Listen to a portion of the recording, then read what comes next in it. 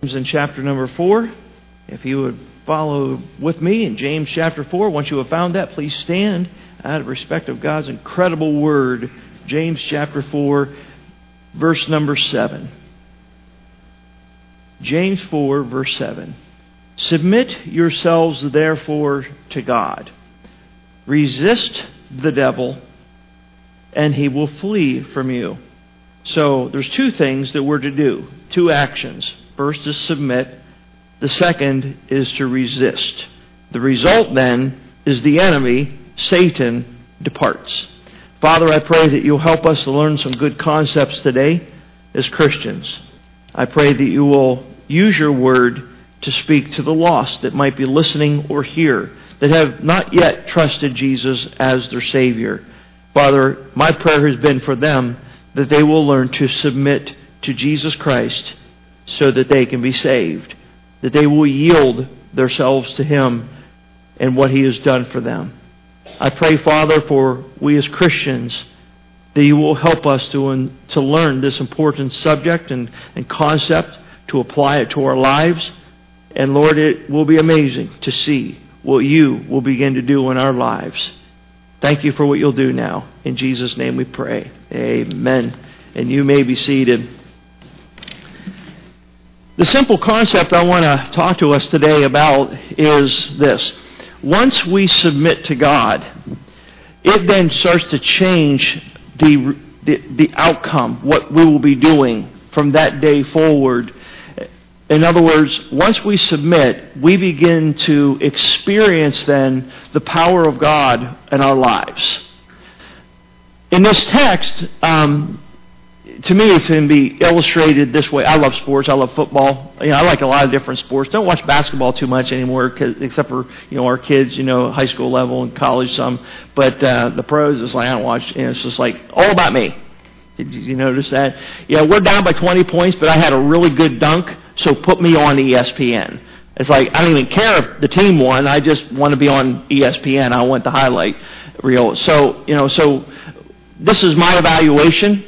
And you can disagree with me. I'm not a really astute person when it comes to sports, but I'm old enough to remember the beginning days of Michael Jordan.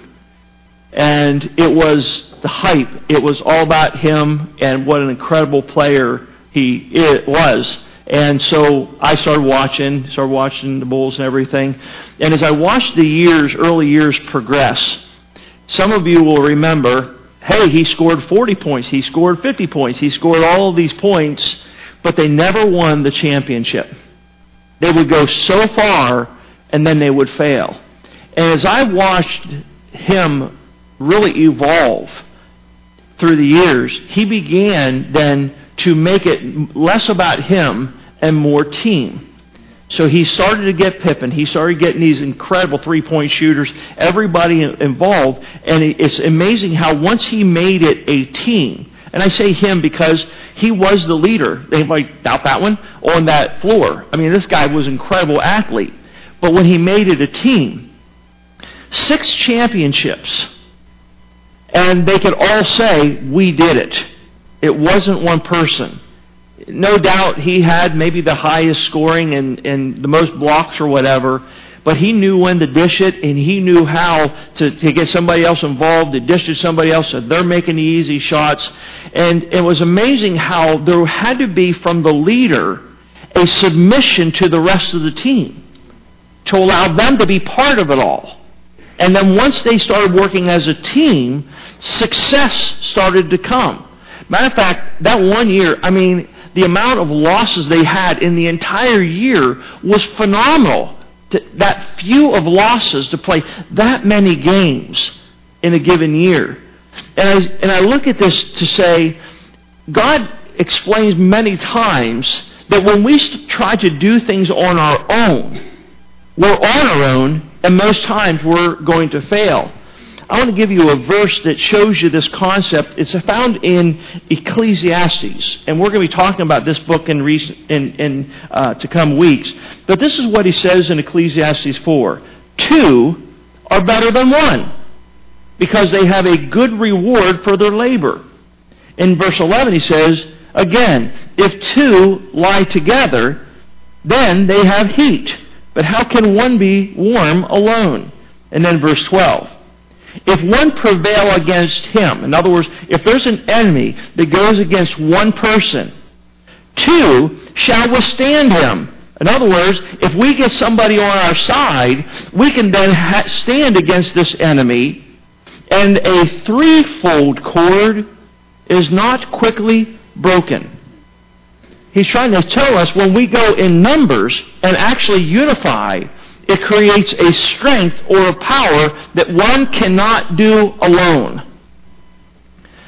In the Scriptures, there are men and women that were called to do something for God.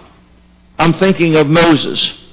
God comes to him and says, Moses, I want you to go in, and I want you to tell, first of all, my people, the nation of Israel, that they're coming out of Egypt, and they're going to go to the Promised Land.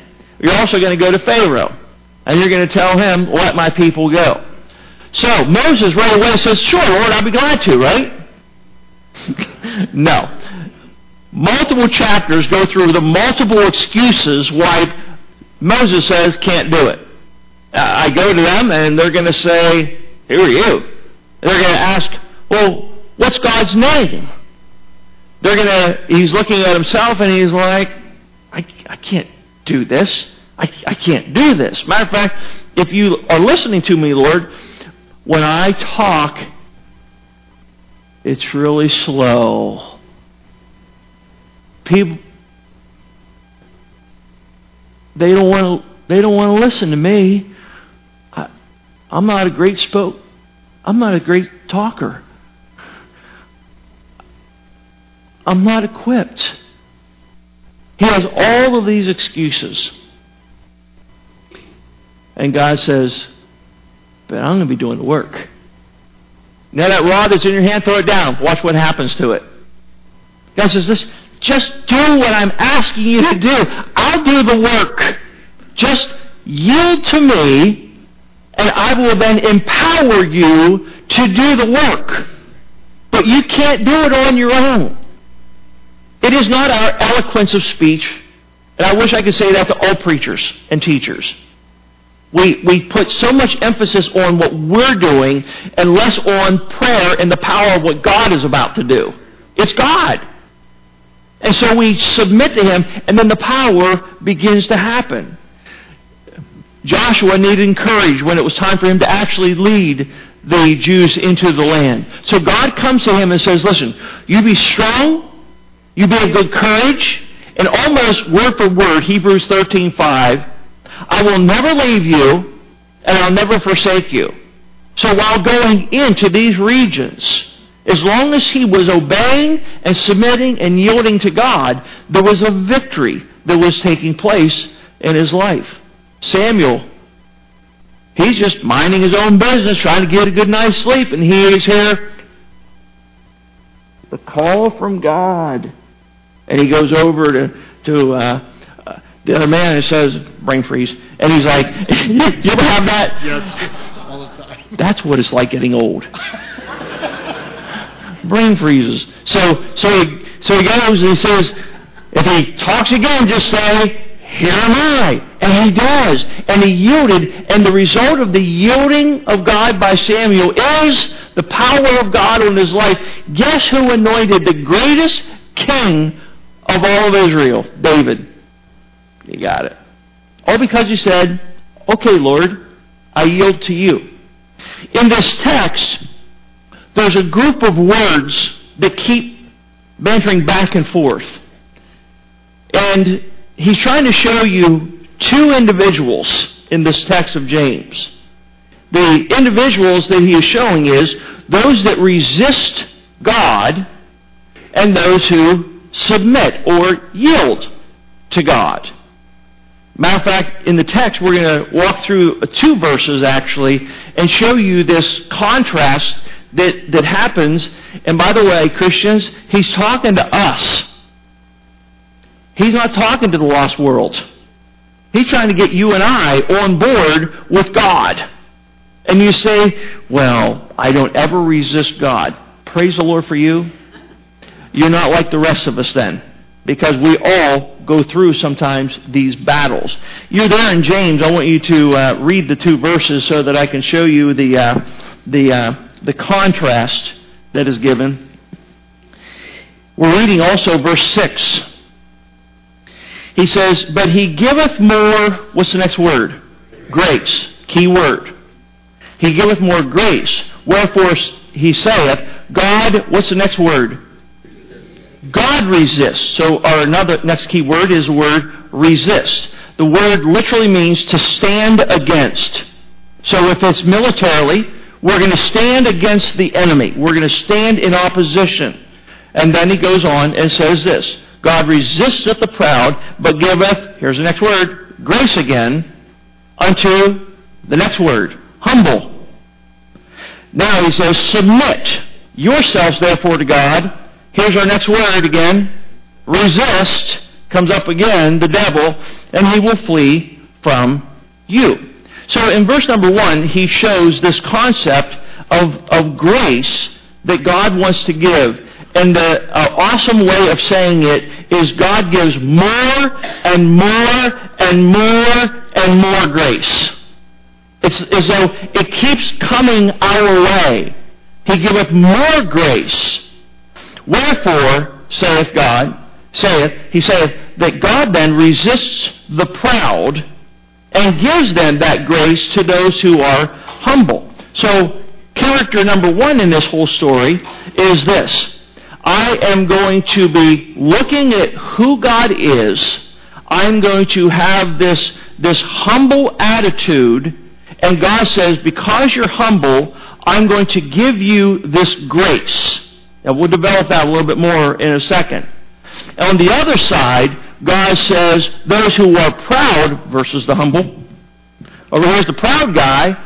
What he is about is resisting God. So over here, the humble guy opens up, yields, and submits to God. God says, I'm going to give you grace. Over here, the guy that's proud, God says, no grace. Because you're resisting me. You're standing against me. So therefore, you're on your own. We're not bound together. Remember 1 John, he says, abide with me. It's connection that we have with God. He's, again, talking to Christians. So over here, it's possible that you and I could say, Lord, I got this one. I don't like your way of doing it, so I'm going to take care of it, and I'm going to do it my way. Because your way is so shallow. So simple. I got a better, more intense way of doing it. God says, you're going to do it in your own way? Have fun with that one. Because you are on your own. Because you're then going to take this pride, and God says literally, I'm going to resist you. I'm standing against you because of the pride. So God tells us then, as a result of this, submit. Who do you think is submitting, the proud or the humble guy? Pretty easy, isn't it, once you see it in light of that? So submit yourself. Humble yourselves before God. And then, as a result, we can resist the devil. Stand against him as a result of that. You say, well, in the text, what is he dealing with?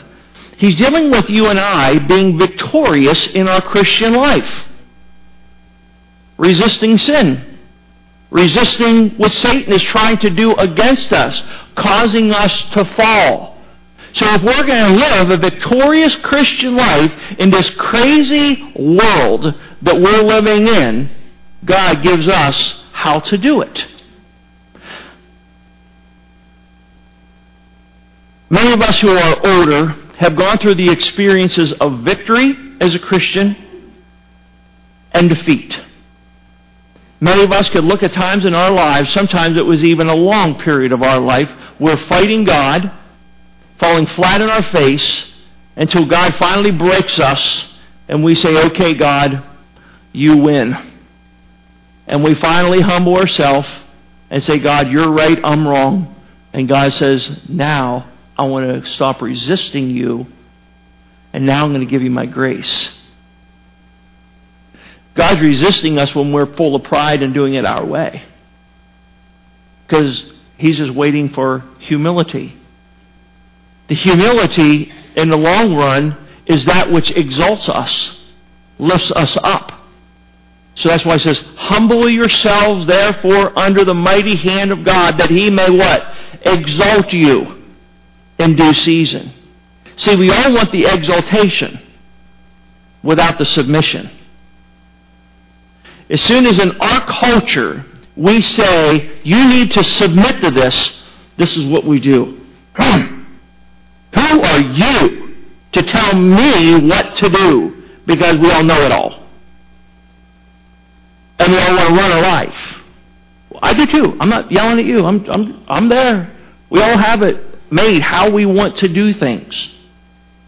And so God is trying to take us and say, do you wonder why you're not living a victorious Christian life?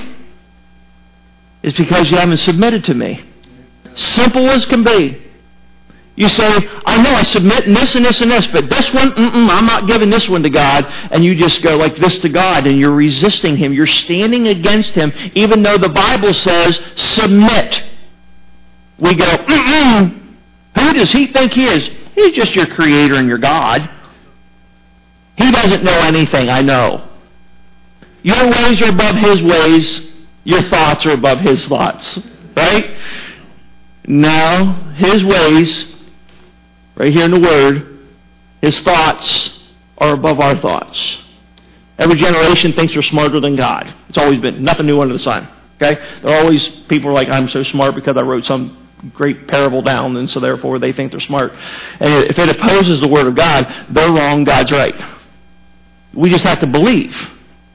Believing or faith is part of this whole yielded spirit to God. I believe what He says. I yield to what He is saying, so therefore I'm going to do that. And the result of that is grace. He gives grace to those that yield or submit. But He takes those who are saying, I don't want to do it your way, God. I'm going to do it my way. And God says, I'm going to resist that. And therefore you're on your own and you're going to be powerless. And that's when the devil comes in and he starts hitting you between the eyes and we fall flat on our faces. It's because we did not couple ourselves together. We did not join through humility to Jesus Christ, and therefore we fall flat on our faces. As soon as temptation comes, the fiery darts start coming our way, we fall flat on our faces and we find ourselves drunk in adultery and doing all these things that we know what the Bible says, but I'm going to do it my way because I'm going to run my life the way I want it because I just want to be happy. And that's the biggest lie of the devil. Everybody wants to be happy. Well, what's joy and what's happiness? Therefore, we're going to get into Ecclesiastes and try to show you this world that we live in. This always the same. Same old. Nothing new under the sun. So we're going to talk about that. So over here, God is trying to take you and I and trying to give you and I, because we have humbled ourselves before Him, because we have submitted ourselves to Him, He says, I'm going to give you grace. You say, well, grace is great for lost people. For by grace are you saved through faith, right? Yeah, those wicked sinners, they need grace. Whoa. Like we don't need grace? How does grace connect to you and I as Christians on an everyday basis? Well, 2 Corinthians 12 explains it all. You know the text. For whatever reason, once Paul was given this vision of glory, and he comes back and he says, I can't even tell you what it was like. He says right after that, to humble him, God allowed Satan to put a thorn in his side. Messenger of Satan to buffet him. I personally believe, because of Galatians and other scriptures, that his eyesight was going. Galatians, he says, I know you would have given or plucked out your own eye for me. Why would he say that? You know, it seems like there was a problem with his vision. Other areas talk. So he's like, Lord, can't see like I could when I was 20-something.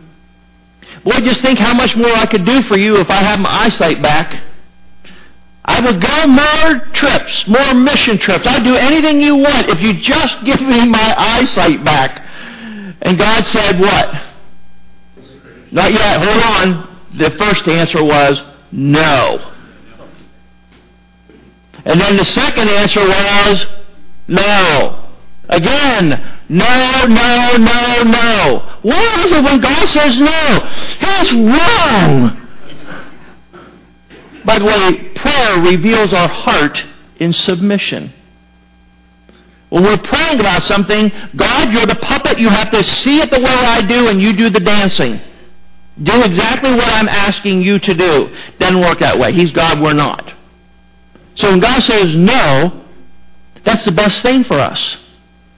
If you as parents never said no to your kids, can you imagine what they would be doing? They'd be like, hey, I go to Grandma's house and I ask for a snack and she pulls out this 5-pound chocolate bar. She says, have at it. Now come here and I'm hungry, I want a snack, and you give me broccoli.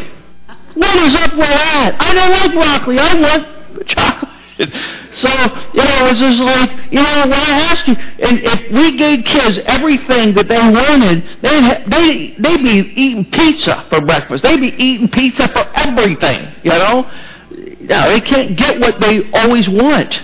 And then you wait for their reaction. Oh, you give me that face. You ever said that to your kid? You wipe that off your face right now. And all their face showed you was, I'm resisting you. I stand in opposition to you, authority. It doesn't matter that you're going to work. You're paying the bills. You bought the food. You're paying for the electricity so I can run my little hair curlers and all that kind of stuff. Doesn't matter. They're paying for everything. These kids have their rights. Nah, you just lost it. You're the kid. So you have to yield. Yield to authority. Because the authority is trying to help you with what's best for the whole. Not for the moment. For the rest of your life. What's going to be best.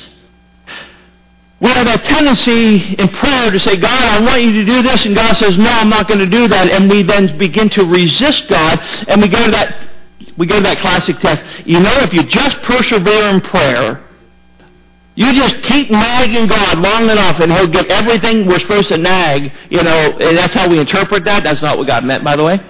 And so there has to be instead this yieldedness, because as good old Russell Bailey, you'll meet him in heaven someday, coolest guy. He's I don't know, he was always old. Ever meet one of those, always old. When I first met him, he was like 100 years old. But anyways, so he stood up as one Wednesday night, and I was a relatively young Christian, maybe 2 years old, maybe 3 years old, and he stood up, and we always have testimonies before Wednesday night service, and he stood up, he goes, I just want everybody to know, every prayer that I have ever given to God has been answered. And I went, oh man, wow, this guy is going to be my go-to person, and I'm going to get him to pray for everything, and I'm going to get that successful job. I'm going to get that awesome car, and I'm going to get that awesome everything that I wanted. And then he concluded, it is because I always pray according to the will of God. And as long as we're saying, God, whatever you want, and submit to Him, we're going to have it then. This is in 1 John. This is the confidence we have in Him, that if we ask anything according to His will, He hears us. So we submit and we start yielding. And Paul is hearing this, no, no, no. So what God says, instead of healing, I'm going to give you something different. And that's when, say it all class, my grace. Now we're back to grace again. My grace is enough. My grace is all you need. My grace is sufficient for you. Now listen, my strength, God's strength, is made mature or perfect in our weakness. You want to find God's power, then you humble yourself and you say, I can't. So therefore God says, I'm going to start giving you my grace that is going to enable you or empower you to do it. Now listen what Paul's conclusion was. I will most gladly, therefore, glory in my infirmities. It wasn't just a thorn in the flesh. If you go back to chapter 11 of that same chapter, he talks about his shipwrecks, being stoned to death, being hurt by non-believers, robbed by people. He's naked at times because they ripped the clothes right off of him. He has no food. He's hungry. And he says, fasting's off. And then he says, and above that, to care for all the churches. He's the bishop over all these churches and trying to get Timothy and Titus and all these preachers underway, answering questions and all that's happening. And he's like, how am I going to do this? I'm going to glory in that stuff. Because when I am weak and I submit to God, God kicks in, gives the strength and the grace and the power to do it, and therefore we can't glory and say, I did it. Now you see it? God did it through me. I can do all things, is what the world says. Christians say, I can do all things through Christ. See the difference? Man stands alone in opposing God, and God says, we as Christians don't take that stupid philosophy. You stop and say, I can't, but God can. And I'm going to bind with Him. I'm going to connect with Him and allow Him to do something. So as I receive the grace, He gives grace to the humble, but He resists the proud. So I'm going to take this time and I'm going to say, God, I'm yielding to You because I have been going through every dart from the devil. I've been going through all kinds of garbage from him. So therefore, God, I'm going to come to You in prayer. I'm going to submit to You in prayer. That's when God steps in and does this incredible thing that only God can do, and He empowers us. How do we resist the devil? I mean, literally. Is Satan real? Yes. And his ultimate goal is to take you and I and make us resist God and submit to Him. Submit yourselves therefore unto God, resist the devil. Sadly, many times what we're doing is resisting God and submitting to the devil. You can't have both. It's either one or the other. So we stop and we say, God, whatever You want. Then God says, I'm going to then empower you through the Spirit of God who is inside of you and enable you to stand against the wiles of the devil, the deception, everything he wants to do. And that is to cause you to curse God, go against God, resist God, just like you did in the book of Job. Satan is your enemy. And you can't beat him. You can't. But when two are together, we're warm. When two are together, we can get work done in the field. When two are together, they can resist the enemy. So God says, just connect with me. Just submit to me. You can't do it. You can't do it. You say, yes, I can. God says, okay, I'm resisting you. I can do it. I can do it. No, you can't. You know why many Christians live in a defeated Christian life? Because they're trying to do it by their own will. Will worship it talks about in the Scripture. In other words, I can do this. And the result is failure. That's the works of the flesh. I can do this. You have addictions? You're probably trying to whoop it your own self. How's it working for you? Doesn't. It's all because we haven't come to God and submitted to Him and say, honestly, God, You know what's going on inside of me, and here's my addiction. I'm yielding it to You because I can't win this battle. I submit to you. And God says, thank you. Finally, you get it. Now I'm going to empower you to be able to overcome what Satan is doing against you. Because over here, in pride, we're trying to win it ourselves so that we can say, I quit drinking.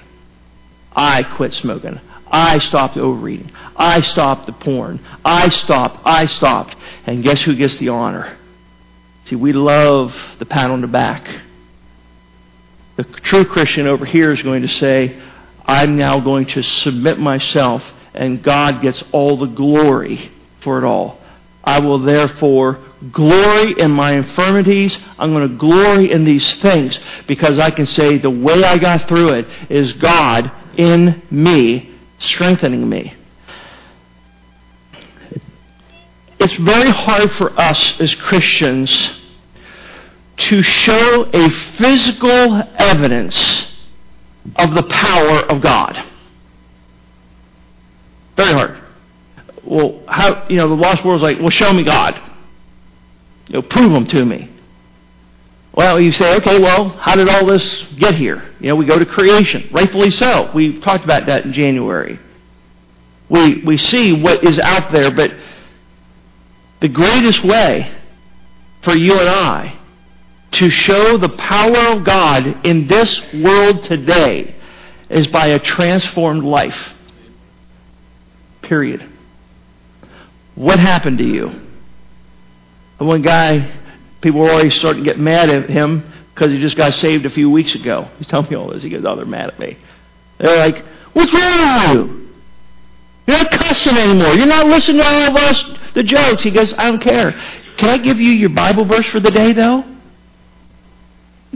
Well, I don't like that. What's wrong with you? And I'm mad at the brand new Christian because in just a short amount of time, he says, my mama, she sends me my Bible verse for the day every day. And he wants to share it with all the coworkers.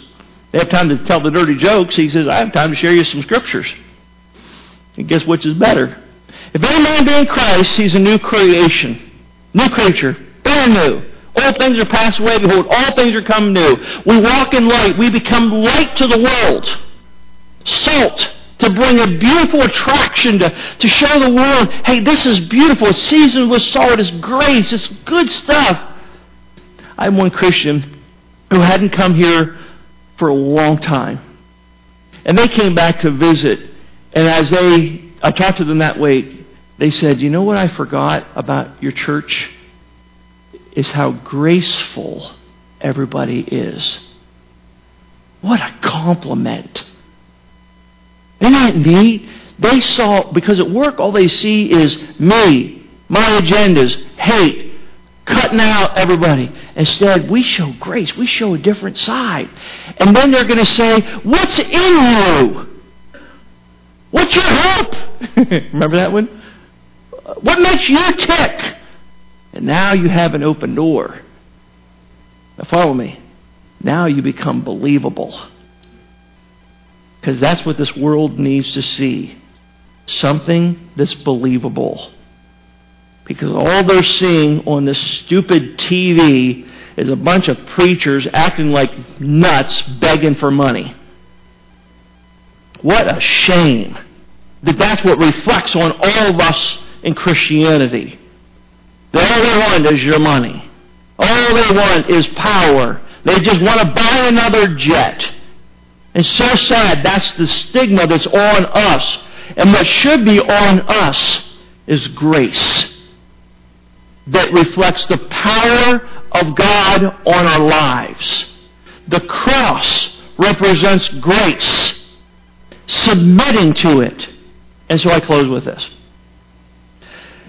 Our Savior, while He was on this earth, knew when it was time for the cross. He's explaining to His men, I'm leaving.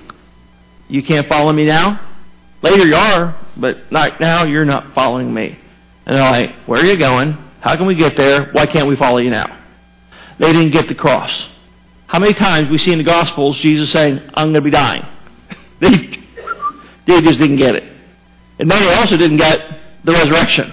They just couldn't get it until it actually happened. But so he's with his men. And he's saying, "Listen, I'm going to be leaving," and they're like, "We don't understand this." So he goes through the John 14. He washes the feet. All these different storylines, and then they leave, and they go to a garden. And he says, "Man, I need you to pray. Got an hour left. Need you to pray."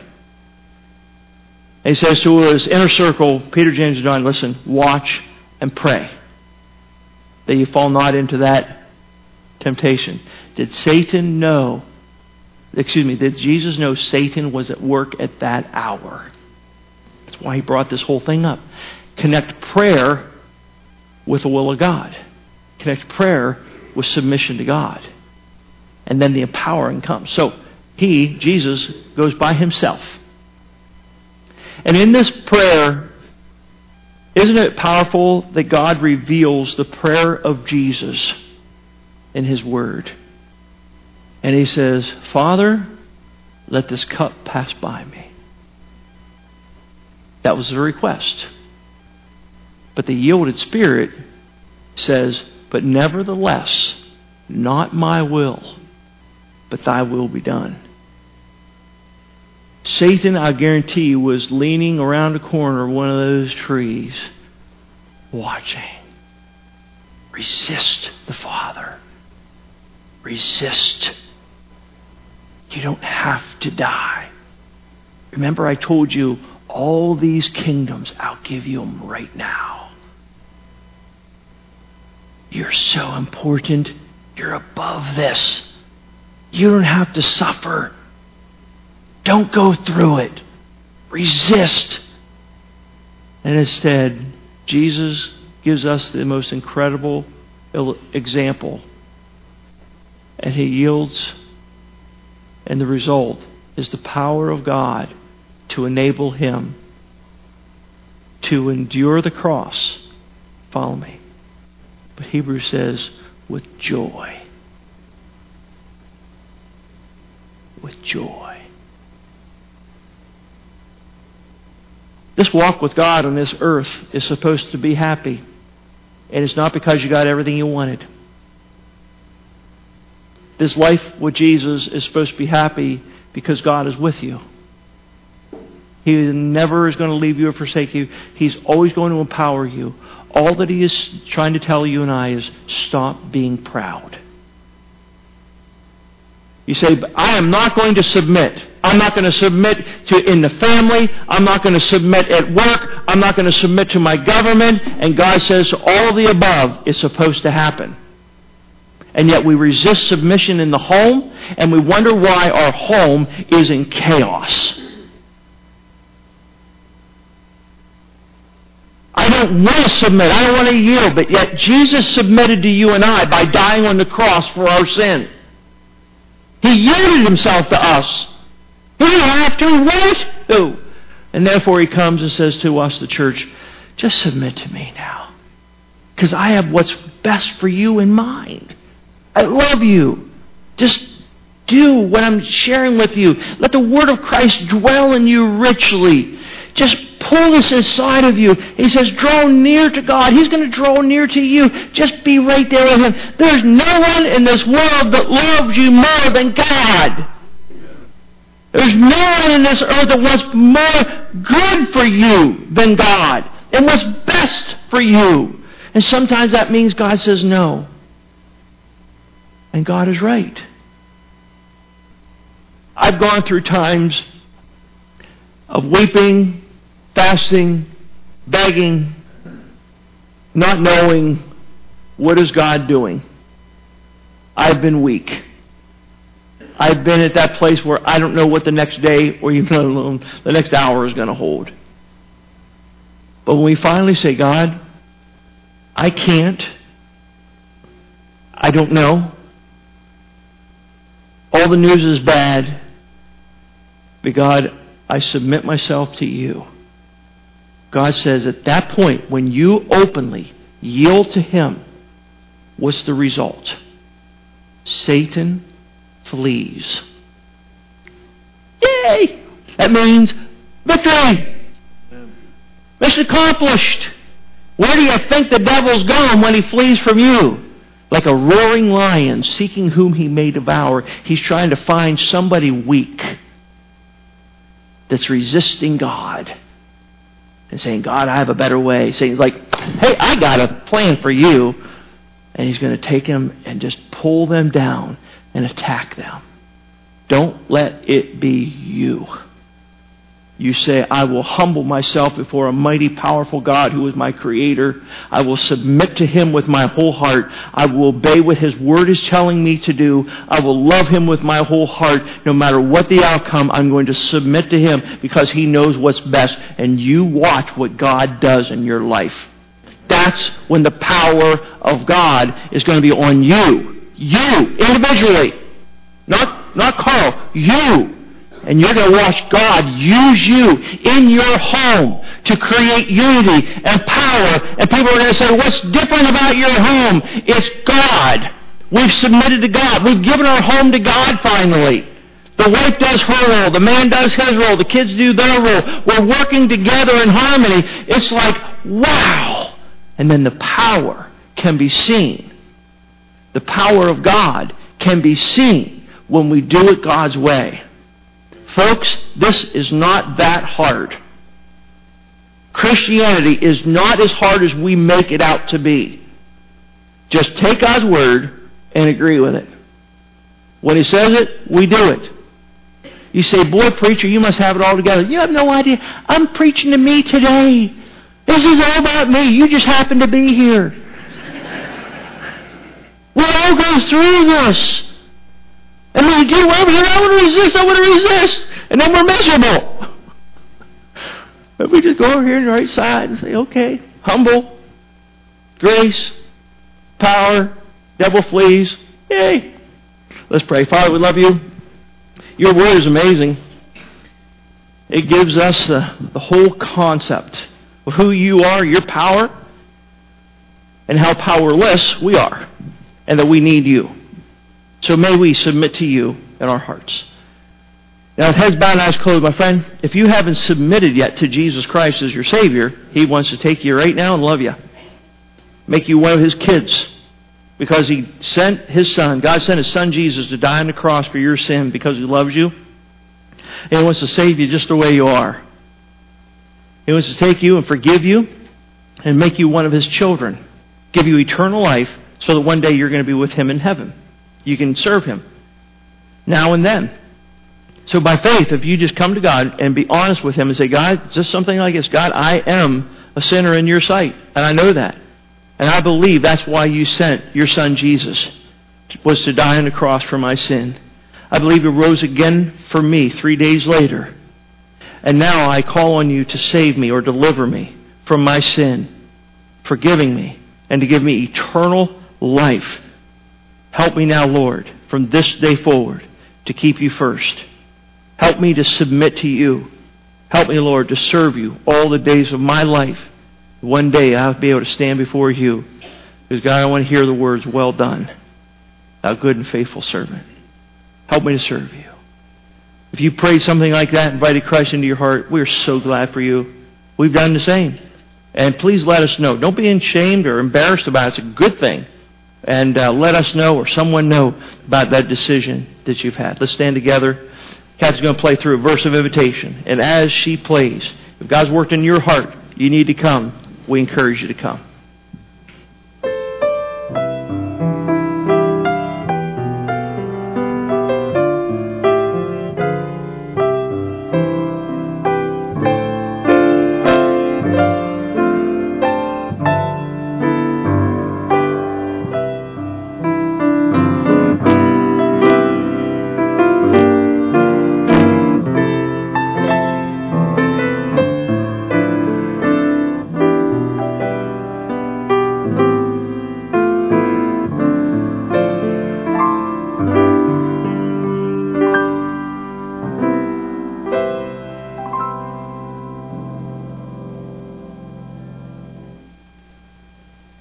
Father,